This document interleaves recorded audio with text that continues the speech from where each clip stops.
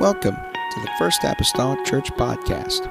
Our church mission is to love as God loves, showing compassion to every soul, thus winning those souls and equipping them to be sent out to plant and to harvest. Thank you for joining us today, and we hope that you are blessed by today's podcast.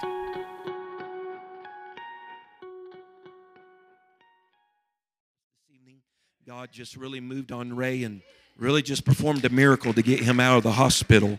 Amen. He was in a bad shape, but God came through for him, and we're thankful, amen, for that, him and Emery, amen, tonight. Verse 37, the Bible says, but though he had done so many miracles, it's speaking of Jesus, but though he had done so many miracles before them, yet they believed not on him, that the saying of Isaiah, which is Isaiah, the prophet, might be fulfilled, which he spake, Lord, who hath believed our report, and to whom hath the arm of the Lord been revealed? Therefore they could not believe, because that Isaiah said again, he hath blinded their eyes and hardened their heart, that they should not see with their eyes, nor understand with their heart, and be converted, and I should heal them. These things said Isaiah when he saw his glory and spake of him. We'll get into other verses of Scripture before we're through tonight, but I want to talk to you tonight about this: judged by belief. Judged by belief. Amen. And we'll understand that better by and by. I know we've prayed already tonight, but we're going to pray that the Lord would touch our minds. Amen. For the teaching of his word. Father, I come to you this evening. I thank you, Lord Jesus, God, for the privilege and the honor, Lord, to be here. I pray, oh God, that you're able to minister, Lord, to each and every soul and heart. God, these are truths of your word that's unchangeable and unalterable. I pray, oh Lord, tonight, God, let them find a place, Lord, in our own lives, and will not fail to thank you and praise you, Lord, for what you accomplished in this place. In Jesus' name that I pray. Amen. Everyone say amen. You may be seated tonight. Judged by belief. The disciple John, or the apostle John here, writing in the Gospel of John, he refers here to a few different writings of the prophet Isaiah from the Old Testament. It said Isaiah in the writing here, but how it all transfers over, that's Isaiah of the Old Testament. Isaiah had prophesied in details in the Old Testament of Isaiah 53. He prophesied what many would call about the suffering servant. That suffering servant we know to be the Lord Jesus Christ. But as he was prophesying about the suffering servant, he was also speaking about the Messiah that was to come, the Messiah that the people would come to know. This contradicted, of course, as we even said in the past few weeks, this contradicted everything that they thought the Messiah would be. Isaiah's description didn't resonate with the people of his day, nor did it resonate with the people of the New Testament day, because the people had a different image of what their king would be or their Messiah would be. Isaiah spoke of this suffering servant, this Messiah to be one that had no form or no comeliness. He spoke of him as one that was a man of sorrows, a man that was acquainted with grief, one that was wounded and bruised. That did not fit the picture of what these people were looking for in a Messiah. Amen. But that's who was going to come. As we said last week, a man riding on a donkey, right? By all means. So in Isaiah 35, though, that we've looked at several times in my time of being here, is that Isaiah told them, the nation of Israel, that they would know that their God would come and will come to save them whenever these particular things happen. That when your God shows up to save you, and we've looked at this several times, that there'll be some things that will happen. When he arrives, the blind eyes will be open, the lame will leap, the deaf ears, if you know I've said this, right? And you should just put it in your memory bank. The deaf, their ears are going to be unstopped, the dumb's going to sing. That's how you're going to know that your God has arrived to save you. And yet the Scripture tells us in our first verse of our Scripture setting here tonight, that although these multitude of miracles were done by Jesus, which there were several. John accounts about 7. Although all these miracles were done by Jesus, the people did not believe on him. They had the very fingerprint, the very indication that this was their God to save them, and yet they did not believe upon him. Jesus had, if you will, the signature of their God upon his life. And Isaiah said that he would come and he would save them, but the people did not believe.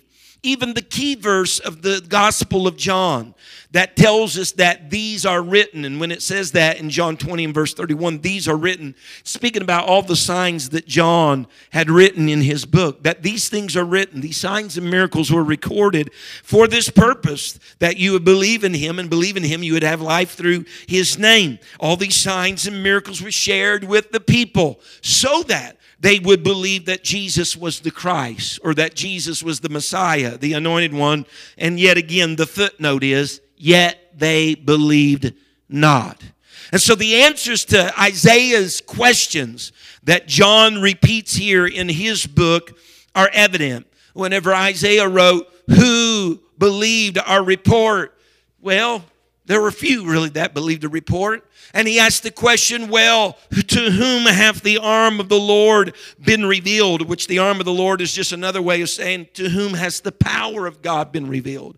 To whom has the signs and miracles, if you want, of God been revealed? We got the answer to that too. Many. So God's power had been revealed to many, but there were few that would believe the report. This was not just something for Old Testament. This is something that we see taking place in the New Testament as well. And so we live in a day, I believe people are still yet vying for miracles, still yet vying for signs. They're certainly astounded today when a miracle does happen. Even some divisions of religion are astounded because there's some divisions of religion that believe the day of miracles are over.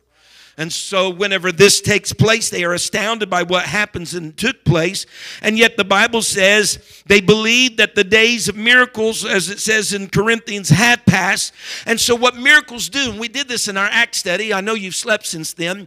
But God oftentimes used miracles to draw a crowd. That was in many ways the purpose of the miracle, to draw a crowd. And so miracles had the tendency to do that. You hear about just something great. They had a tumor that was the size of a softball and it's no longer there. And they're like, oh, wow. Right? Huh? Or they had a bone that was broken. They come another x-ray and it's as though it was never broken. Right? And people like to rally around that. It's like, wow. And so they draw a crowd. But where a miracle can draw a crowd, it may be weak in being able to make a convert. Or else everybody would have believed in the Gospel of John. Everybody's life would be transformed. And so with that being said, we need more than a miracle.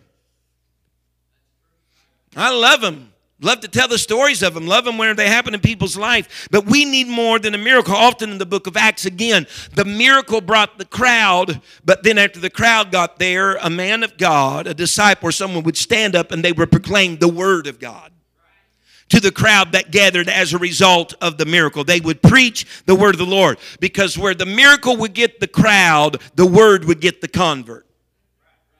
Amen. Because in reality, we cannot go any further than beyond the word. I know we come together sometimes and sit and listen to pastor, teacher, preach, and bless him, Jesus. But it doesn't happen. It will not take place. A church will rise no higher than its word. Amen. Rise no higher than its word. The Bible says in 1 Corinthians 1 and verse 21, for after, this is Paul speaking to the church at Corinth, for after that, in the wisdom of God, the world by wisdom knew not God. It pleased God by the foolishness of preaching, not foolish preaching, but by the foolishness of preaching, to save them that, but we got enough foolish preaching going on. Amen. By the foolishness of preaching, to save them that believe. Verse 22, for the Jews required a sign. That's what's happening here in John. They require a sign, so they say. And the Greeks seek after wisdom. The message of Paul to the church of Corinth was basically this. It was clear. He said the Jews are constantly needing a sign to somehow, or a miracle to substantiate their belief in God or their belief in His Word. And the Greeks are always needing some type of wisdom, some type of intellectual, if you will, claim in order to subscribe to, in order to substantiate their belief or reason out their belief in God. However, Paul tells us, he said, the world by wisdom knew not God. And if I might also interject, also the world by many miracles and other signs knew not God. But by the foolishness of preaching, God saved them that believed. Listen, somewhere along the way, it's going to take the word of the Lord to do the work of begetting somebody to become from an old creature to a new creature in Christ Jesus. You say, well, Brother McGee, I've heard of people being touched by song. Me too. Do you realize what a lot of lyrics in songs are? The word. Hallelujah. Ironically, in Jesus Christ, whenever, for instance, in the Gospel of John, ironically, the world both got miracles, signs, wonders, and the Word. Because He was the Word that was made flesh. Not only that, He did a lot of teaching and preaching to them. He shared with them His own Word. He was giving them both. What for? For the purpose that they may be converted. For the purpose that they may confess, repent, have faith, believe. Right? Be altered and changed in their life. The Apostle Paul told the church at Rome, this is just not something we find in Corinthians, it is a theme throughout New Testament Scripture. The Apostle Paul told the church at Rome that the gospel is the power of God unto salvation. He told the church at Corinth, he said, we are begotten through the gospel, the death, burial, and the resurrection of the Lord Jesus Christ. It involves the Word. That's the reason why in whatever and everything we do, we need to sow the Word. We sing about the Word. We preach about the Word. We teach about the Word. Amen. Even things that we do that seems to have no contact, we need to weave the Word in there. Because if anybody's ever going to be begotten, if anybody's ever going to be saved, it's going to take the Word. Let me say it like this. No one is saved aside from the Word.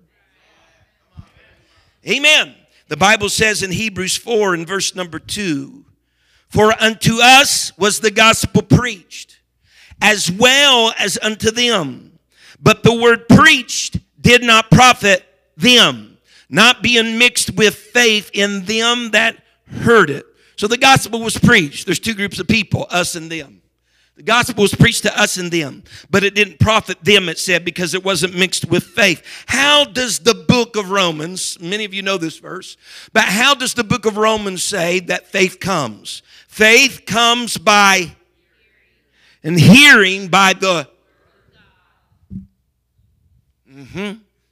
The Bible says, I'll read it, Romans 10, verse 16 and 17. But they have not all obeyed the gospel. For Isaiah saith, here is this phrase again that we even have in John, Lord, who hath believed our report? So then, faith cometh by hearing, and hearing by the word of God. Previously to these two verses, if you read in Romans, it's where the Apostle Paul goes through that little dialogue, if you will, or that little, it's almost like a lawyer standing up and giving his persuasive speech, because it speaks to us about how no one can call upon the name of the Lord that when they don't believe in Him. How can they call upon Him in whom they have not believed? How can they believe without a preacher? How can he preach unless he be sent? Right? And so it puts all this in line that they can't even believe unless there's a preached word. If you say to someone, do you believe? You're asking, what's going on in your mind is this, do I believe in? We got to have a subject matter. We got to have a topic. Just to say you believe, man, that's just footloose, fancy free. Do you believe? Well, So there's got to be a word. There's got to be a message that you either believe in or you reject. That's how faith or belief comes by hearing. Because upon hearing the message, upon hearing the report, you either believe in it or you reject it. What I'm saying is this, the word The word demands a verdict.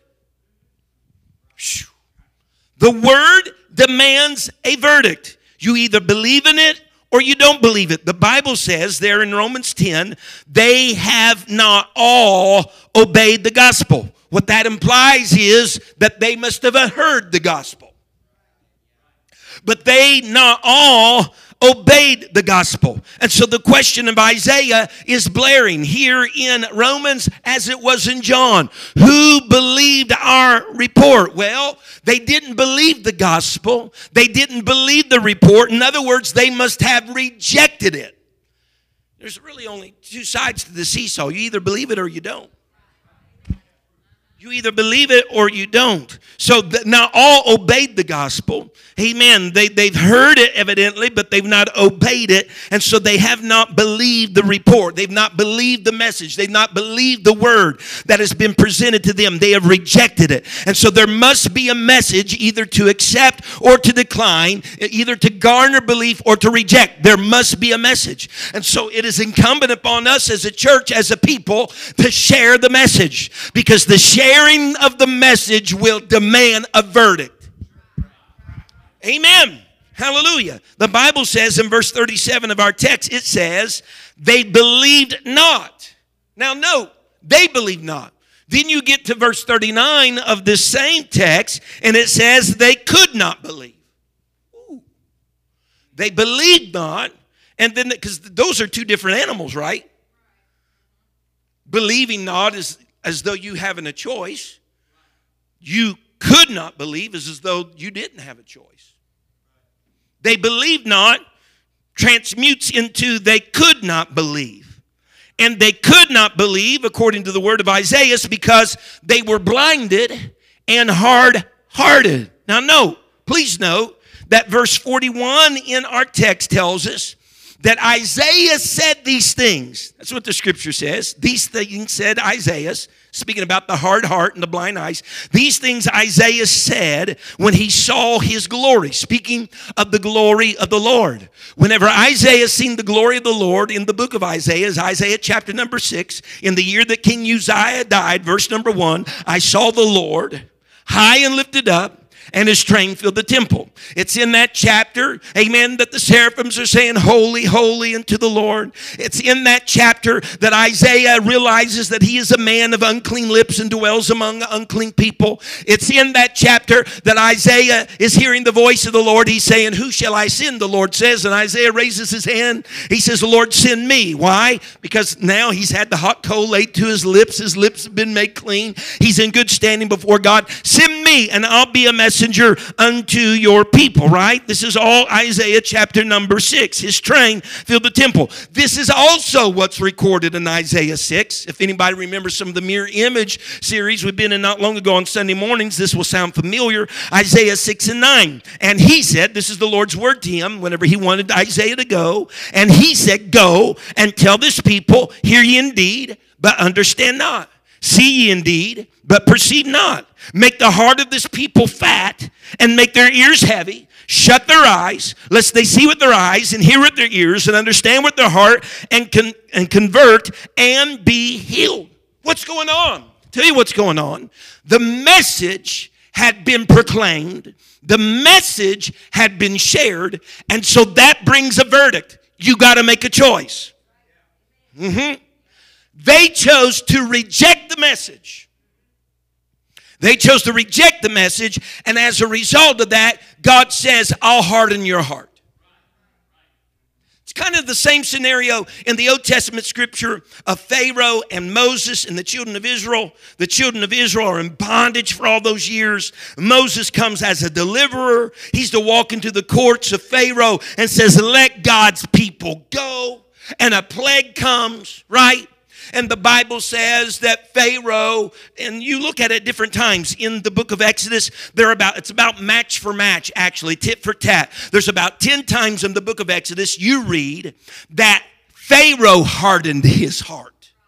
And there's about 10 other times in the book of Exodus that you read that God hardened Pharaoh's heart. You know what God's saying? If you don't want me, then I'll blind your eyes spiritually. I'll deafen your ears. I'll harden your heart. If this is your choice, I'll give you to your choice. Hallelujah. Jesus, do you understand that this is a last-ditch effort, really, in many regards? With Jesus here in the book of John, everything's going to happen with his passion, the week leading, amen, into his crucifix, and he's really pulling for people to make a choice. He's really pulling for people to come to a verdict. He says, but there's some already rejected me. And since they rejected me, he said, they have hard hearts and blind eyes. I've given them over to their choice. If that's what you want, you can have it. Someone say, amen. Amen. And so there's this hardening of the heart that's taking place in the people. Amen. This is how people believed not or rejected. And then later it said they could not believe because he gave them over. He gave them over to their decision. Amen. In Romans 1, the Bible describes the people that gave themselves over to idols. The people that gave themselves over to idols, this is in Romans 1, or other forms of ungodliness that you can read in Romans chapter number 1. In essence, if you will, they rejected God, because to go toward an idol is evidently not to accept God, but to reject God, right? To do different forms of ungodliness is not to accept his message, it's to reject his message. And so they rejected God. They even, Peter said at one time, which always just gets me at the core of my stomach, when it says that they even denied the Lord that bought them. That's such a powerful phrase in Peter, because the only thing that Christ ever bought in his earthly ministry was the church. And it cost him his blood. And I don't know of another individual that ever bought anybody with their blood, but Christ did, and it says they even denied the one who bought them. I don't think there can be a more profound rejection than denying the one who bought you with their blood. They believed not then. And this is what the Bible says then. As a result of this turning away, this rejection in Romans chapter number 1, you can look at the various verses of Scripture. In verse 24, it says, God also gave them up to uncleanness. In verse 26, it says, God gave them up unto vile affections. In verse 28, it says, God gave them over to a reprobate mind to do those things which are not convenient. Or the word convenient means there to do those things which are not fit. He says, you reject me, I'll give you to vile affections. I'll give you to uncleanness. I'll give you to a reprobate mind. Which a reprobate mind is one that cannot at that anymore discern good from evil, right from wrong. It's falling into that category, calling good evil and evil good. Right wrong and wrong right. How's that happen? You're judged by your belief. Woo. You're judged by your belief. God gave them over. And I said this during our study on the mirror image. Pardon me, but it's in Job 8, and I think it's verse 4. God gave them over to their transgression. The King James says it. He gave them over to their wrongdoings. That's what happens. Amen. They have blind eyes and hard hearts because he's given them over. They're in a position now that they cannot believe because they chose not to believe. They've been made unto like what they serve. They have been judged by what they rejected. They have been, you hear me? They have been judged by what they rejected. Would they reject truth? They've been judged by their belief. Now, here's a couple more verses of Scripture that are examples of not believing, kind of like what we have in John, that they did not believe and then they could not believe. Was it later? This is kind of examples of that, of not believing mutating into could not believe. Nehemiah chapter number 9 and verse number 30, this is what the Scripture says. Yet many years didst thou forbear them and testifiedst. Let me tell you, spell check really hates the King James Version Bible. Every time I do spell check at the end of doing something, most of the errors are found in this like testifiedest stuff, you know. Against them by the Spirit, that's just a side note, by the Spirit and thy prophets, yet would they not give ear. That's rejection. They would not give ear. Therefore, as a result, because of this, therefore, gavest thou them into the hand of the people of the lands. I told you before, whenever they went to Babylonian captivity, God's like, you like their idols? I'll give you over to the people. You can have their idols 7 days a week, even on weekends, you know. I'll give you over to those things that you are clamoring for. Amen. Psalms 81, verses 11 and verse number 2. Again, this is the mutation of cannot believe to could not. But my people would not hearken to my voice. You get that? Would not. That's a conscious choice. Would not hearken to my voice, and Israel would none of me. Verse 12. So I gave them up. Is that same phraseology of Romans 1? I gave them up unto their own heart's lust, and they walked in their own counsels. What's happening already? They're being judged by their belief. Well, what are you talking about? They're not believing. That's what I'm saying. Whether believing or not believing, they're being judged by their belief. The Bible says in verse 42 of our John 12, continuing on here, we're getting all the way through John 12 tonight, okay? And maybe that'll bring comfort to somebody. Amen. John 12, verse 42. Nevertheless, so we have all this background of people not believing. There's miracles before them. They're not believing. He says, nevertheless, among the chief rulers, as many believed on him, but because of the Pharisees, they did not confess him, lest they should be put out of the synagogue. For they loved the praise of men more than the praise of God. Woo! Woo! Hold on. So we have all these type of people that are not believing. There's even miracles before them. They're not believing. But it says, nevertheless, we do have some in the high hierarchy of society, chief people. They're believing, but they're not confessing. Let's state it like this. They're secret disciples. They're disciples on Sunday and Wednesday. But it's a secret on Monday, Tuesday, Thursday, and Friday. Saturday. Oh, someone hear me right now. Huh? Shh. These are people up in the hierarchy. They're not confessing. Look how. They're not saying anything about why. For fear of being put out of the synagogue by the Pharisees. Now listen, Mr. Colin Cruz, he said this. He said expulsion from the synagogue was a terrible thing in a society where one's identity was tied up with one's place in the family and community. What that means is this. In the New Testament times, the synagogue, yes, it was a place for instruction. It was a place for worship. But it was also a place that just meant a synagogue was just anywhere where the people gathered. It was an assembly of people. In its most basic definition. A synagogue at times was referred to just merely as a Jewish institution. Let me break it even further down. A synagogue many times was just a social gathering. Like many churches are regarded today. Oh God.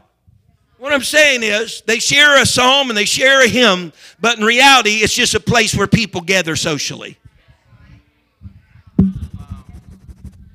They were afraid to say anything about their allegiance to the Lord because they didn't want to be exposed or put out from the social gathering.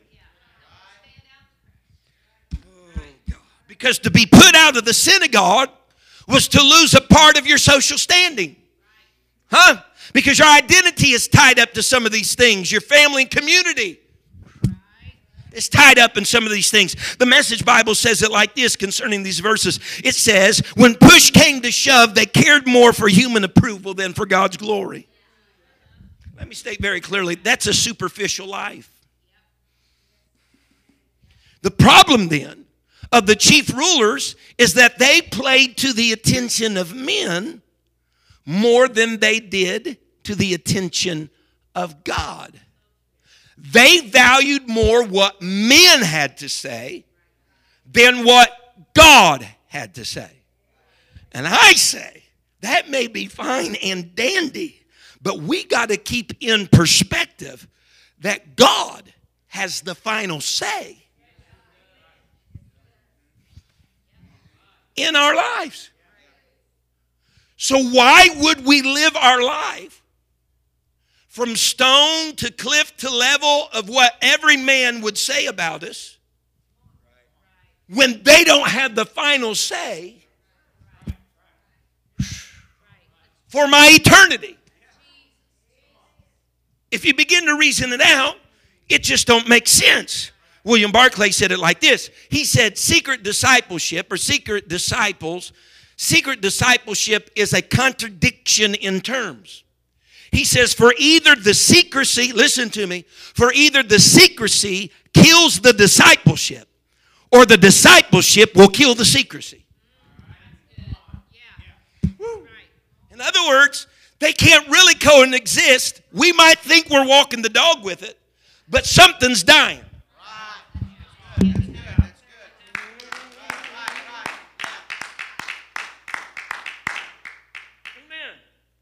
Daniel, in the book of Daniel, Daniel describes the corruption that the praise of men would play upon the kingdom of his time, and it was really prefiguring the kingdom of the time of the age of the church and the Antichrist and things of that manner, the Jews in the time. He's describing what's happening basically in between the testaments of the Old and the New Testament, a kingdom there. But he is also describing, because the man he talks about prefigures the times and the man of the Antichrist. This is the verse. Many of you know the second half of this verse. We usually quote the second half, not so much the first half. But I'm going to talk about the whole, two halves of a whole. All right. The Bible says in Daniel 11 and verse 32, he says, and such as do wickedly against the covenant. Doing wickedly against the covenant is to believe not. And such as do wickedly against the covenant shall he corrupt. How? By flatteries. But the people that do know their God shall be strong and do exploits. So the he here, shall he corrupt by flatteries. The he here mentioned for Daniel's day that's going to take place between the testaments of Old and New. You all may remember this back from the Daniel study. We've done, man, I tell you, if you'd ever looked, we've done a lot of studies on a lot of stuff. But the man he is speaking of is Antiochus Epiphanes. I don't know if you'll remember that. He's the one that went into the temple and he like sacrificed a pig on the holy altar and all this stuff and just totally defamed the temple. He's saying this Antiochus Epiphanes will corrupt the people that believe not with flatteries. What? The praise of men. The praise of men is going to further corrupt them that believe not on the seesaw of belief. All right? He's mentioned here, many have labeled Antiochus Epiphanes the Antichrist of the Old Testament because he prefigures so perfectly of the Antichrist that is to come. Because the Antichrist that is to come is also pictured that he'll enter the temple. He'll make himself as God. He'll totally desecrate the temple, just like this real Old Testament figure did in between the Old and New Testaments. So he prefigures the Antichrist very well. Nonetheless, those that believe not were corrupted by flatteries, the praise of men. But the people that do know their God, I know him. It's not just a head knowledge of him, but I acknowledge. I believe. The people that do know their God shall be strong and do exploits.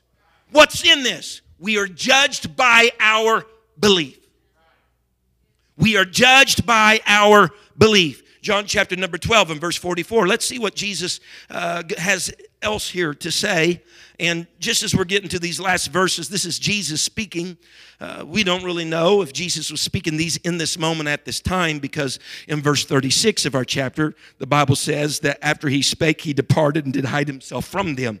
But we do believe that John is including these words at this moment because they provide for us a very good summary about what Jesus and in the Gospel of John has been talking about for the past 12 chapters. All right? So these are some of the last words spoken at large, amen, to the people. Jesus, during the time leading up to his crucifix, he'll continue talking to his disciples. He'll talk to the people at Pilate's court. But as far as having just this wide audience of all people and multitudes, that seemingly is gone now. That day, that ship has sailed. All right, that is over. And so these are some of the last public words, kind of like a summary. And Jesus, again, is doing what he's done all throughout the Gospel of John. He's constantly pulling back the curtain on his divinity. He's pulling back the curtain of being more than a man. He is God manifested in the flesh. And so we see these words over and over again. Let me read verse 44. And Jesus cried and said, he that believeth on me, believeth not on me, but on him that sent me. All right, kind of goes to that whole idea. There's nothing that I do that the Father doesn't bid me to do. I can't do it unless he does it. All right? And he that seeth me, seeth him that sent me. All right? That kind of goes with the good old John 10. You know, he that has seen me has seen the Father type thing. So he's just rehearsing all these things. I am come a light into the world, that whosoever believeth on me should not abide in darkness. And if any man hear my words and believe not, look at this, I judge him not. For I came not to judge the world, but to save the world. Look at verse 48. He that rejecteth me and receiveth not my words hath one that judgeth him. The word that I have spoken, the same shall judge him in the last day. For I have not spoken of myself, but the Father which sent me, he gave me a commandment, what I should say and what I should speak. And I know that his commandment is life everlasting. Whatsoever I speak, therefore, even as the Father said unto me, so I speak. Now look here. So he's done a real good summary of what John has talked about a lot here through this book. Amen. How Jesus was not just Jesus the man, but Jesus the God and man. How he was light that came in the world. Those are things that we hear all the way back at chapter number 1 and sprinkled throughout the chapter. But then he goes back and he touches this judge stuff. Because Jesus is making a real push here upon the people to make a decision. That's what we try to do at the close of every service. We presented the word, and now we are pushing for a verdict. Amen. He's pushing the people here really to make a decision. Do you believe or do you reject? Light or darkness? And here's the interesting thing, even in the book of John here, and there's people at all different stages. Because if we look at the different stages that people at, even in this last chapter, some have believed and have become the children of God. Some are like Judas and they've betrayed. Some are asking questions, but they're asking questions remaining in their darkness. We've had those, haven't we?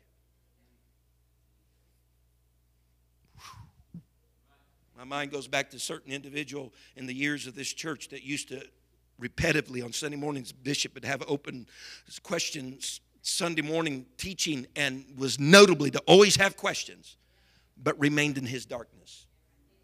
Never repented, never got baptized, never received the gift of the Holy Ghost. And yet there's others that's interested. They believe, all those chief priests though, but they're refusing to go public or fully committed, you might say. Jesus, what's he doing? I want a verdict. I want a verdict. Jesus came as the light, and if people believe in him, this is what the New American Standard says. They believe in him concerning that verse number 46. They believe in him, they may not remain in darkness. I like that. Because it's like when you make the choice for light, then it already makes the choice of not remaining. You can't remain. You know what that tells me? You can't have light and darkness. Psalm says that he is light, and in him is no darkness at all. When he shows up, darkness disbands. Darkness flees. And so you can't even remain in darkness when you believe in him and accept him as light. So that maybe is perhaps why people reject him. Maybe that's the reason why some reject his words, because they want to stay in darkness. John told us even earlier that people love darkness more than they love the light, because the light is a revealer of all things. According to verse 35, it told us last week, and you'll remember this, I told you, the light's just here for a little while. That's what I said. The light is just here for a little while. Here in verse 41, it's telling us that Jesus is that light that came into the world. What's it conveying to us there? For then is that Jesus in this moment was just going to be there with them for a little while longer. Calvary was quickly approaching. So what we have here in the closing of John 12, not only did the miracles not convince some, but verse 47 tells us that Jesus' words did not cause some of them to believe. How in the world? Because they didn't accept his words. They rejected his words. Or at least that is what the next verse says. Because it tells us then about them rejecting his words and how he wasn't judging them. Just watch here. He wasn't judging them because he had come to save the world. He said earlier in John, I didn't come to condemn the world. I came to save the world, that the world through me might be saved. He didn't come to condemn. But here is the truth of the matter. The moment you make a choice to reject the Lord, you've condemned yourself. The moment you make a choice to reject the Lord, for all of, and this, you all know, Brother James, he was ribbing me the other night. I think it was at the softball field. He used that little don't judge me speech thing on me because he knows I hate it, and just brought it up. And I grimaced and gritted my teeth and caused my TMJ to get bad and such. And don't judge me. For all of you don't judge me people, listen, you judge yourself with your decision. Even Jesus says, I don't judge them. I come to save them. But based upon how they respond to my word, they judge themselves. So every person that wants to say, don't judge me, sorry, I won't. You've already judged yourself.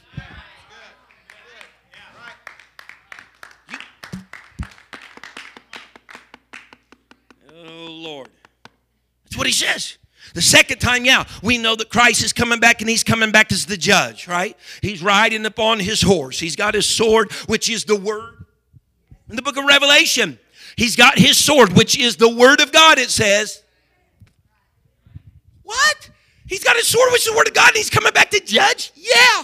That very thing we will be judged by is what we're being judged by right now. I've said it before, it's an open book test. It's an open book test. That's the reason why if you reject it, you've judged yourself. It's not like there's different rules or regulations or different specifications at the judgment seat of Christ. No, it's the same thing that your pastor's been preaching for now almost 10 years and your bishop did and teaching. It's the same thing. The same thing that's said on that day will sound very familiar because it'll be some of the very same things you heard. Oh God, someone tell me hallelujah. Come on, Lord. Everyone will be judged, the scripture said right here, by the word. More importantly, we will be judged by the words we heard. And I kind of side with Brother J.H. Osborne on this, or had the opportunity to hear. Let me break that down. This is your church. You faithfully attend this church according to the word of the Lord. You should. But if you choose not just to come on a given service, the word that was spoke that night you would have heard, had you been obedient to the word to be there when you could have been there, you're going to be held accountable for those things you even could have heard. Oh God, help me. We're going to be judged by the word, by the words that we hear. Every sermon I've ever preached to you is going to come on the scales at Judgment Day. Everything you've heard about right and wrong, what's godly, unholy, unclean, it's going to come on the scales at Judgment Day.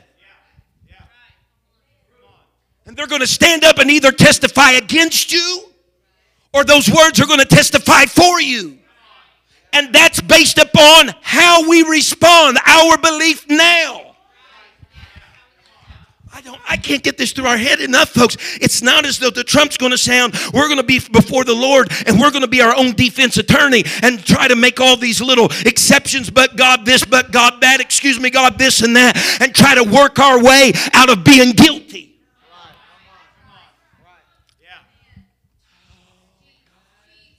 We're judged by our belief. Jerusalem Bible states it like this: the word I have spoken will be their judge on the last day. We'll face every bit of scripture we've heard or read. Here's what's so powerful to that about me. I sit in churches sometimes. Yeah, I do. I get preached to. Thank God for it. I sit in churches sometimes, and the word preach convicts me, strikes my heart. I'm like, I got to make a change. Right? Oh, God. How many times do I go back as the dog to its vomit and the swine to its mud pile and wallow in again? On Judgment Day, I'm going to stand before the very word that convicted me here. And it's going to decide a verdict for me there.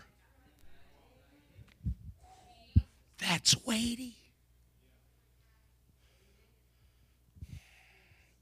Everything that had been spoken to them came from God. That's what Jesus implies and reiterates. He said, I didn't speak of myself. I spoke of what he wanted me to speak to you. And I know that his commandment is everlasting life. To refuse his word is to refuse then everlasting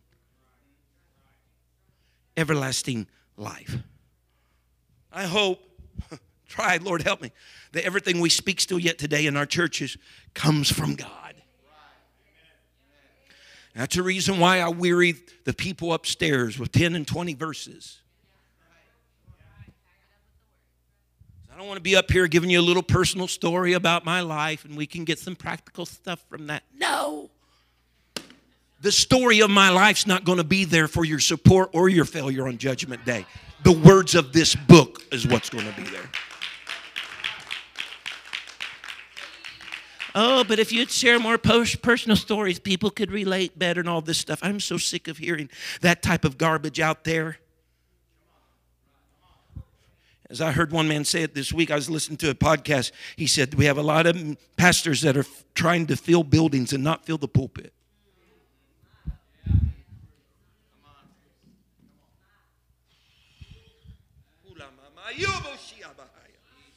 Holy God, holy God, holy God. You can stand with me tonight.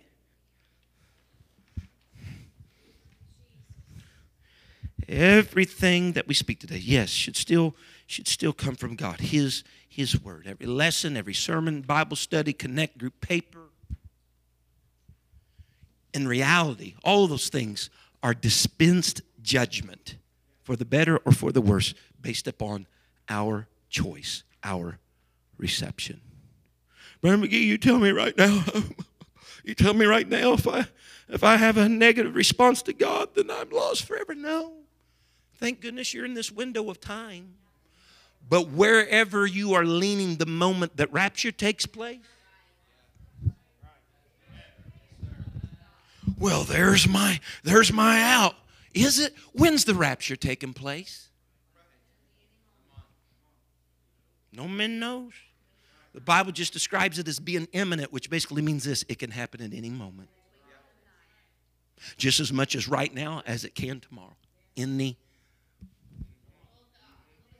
So do you really want to mess around then with what your verdict is in this moment? No, because I'll be judged by my belief. Well, I'll tell you what, Pastor, he really roughed that last Wednesday night. He's judging all. No, I'm not judging anybody. I'm just throwing out there, bringing you to the reality. You judging yourself. How you order your lives, by decisions you make, by choices. You're judging your life. And it could be the final judgment. It's all accord whenever he comes. God. We can bow our heads all over this place tonight. Father, Father, Father.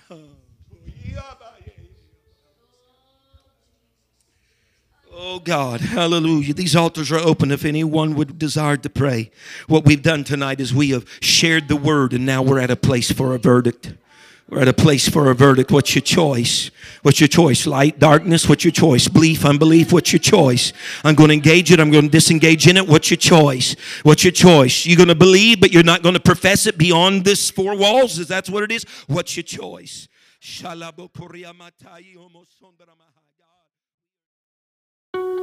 Thank you for listening.